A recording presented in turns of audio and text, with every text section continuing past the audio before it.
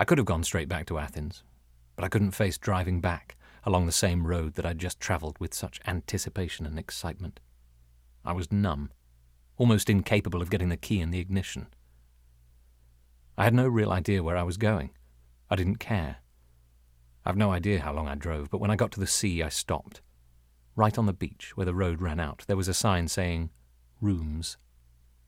This was where I would stay. I did almost nothing in the days that followed, except sit and gaze out at the Ionian. The waves were wild, endlessly rolling in and crashing on the sand, their mood reflecting the turmoil that I felt inside.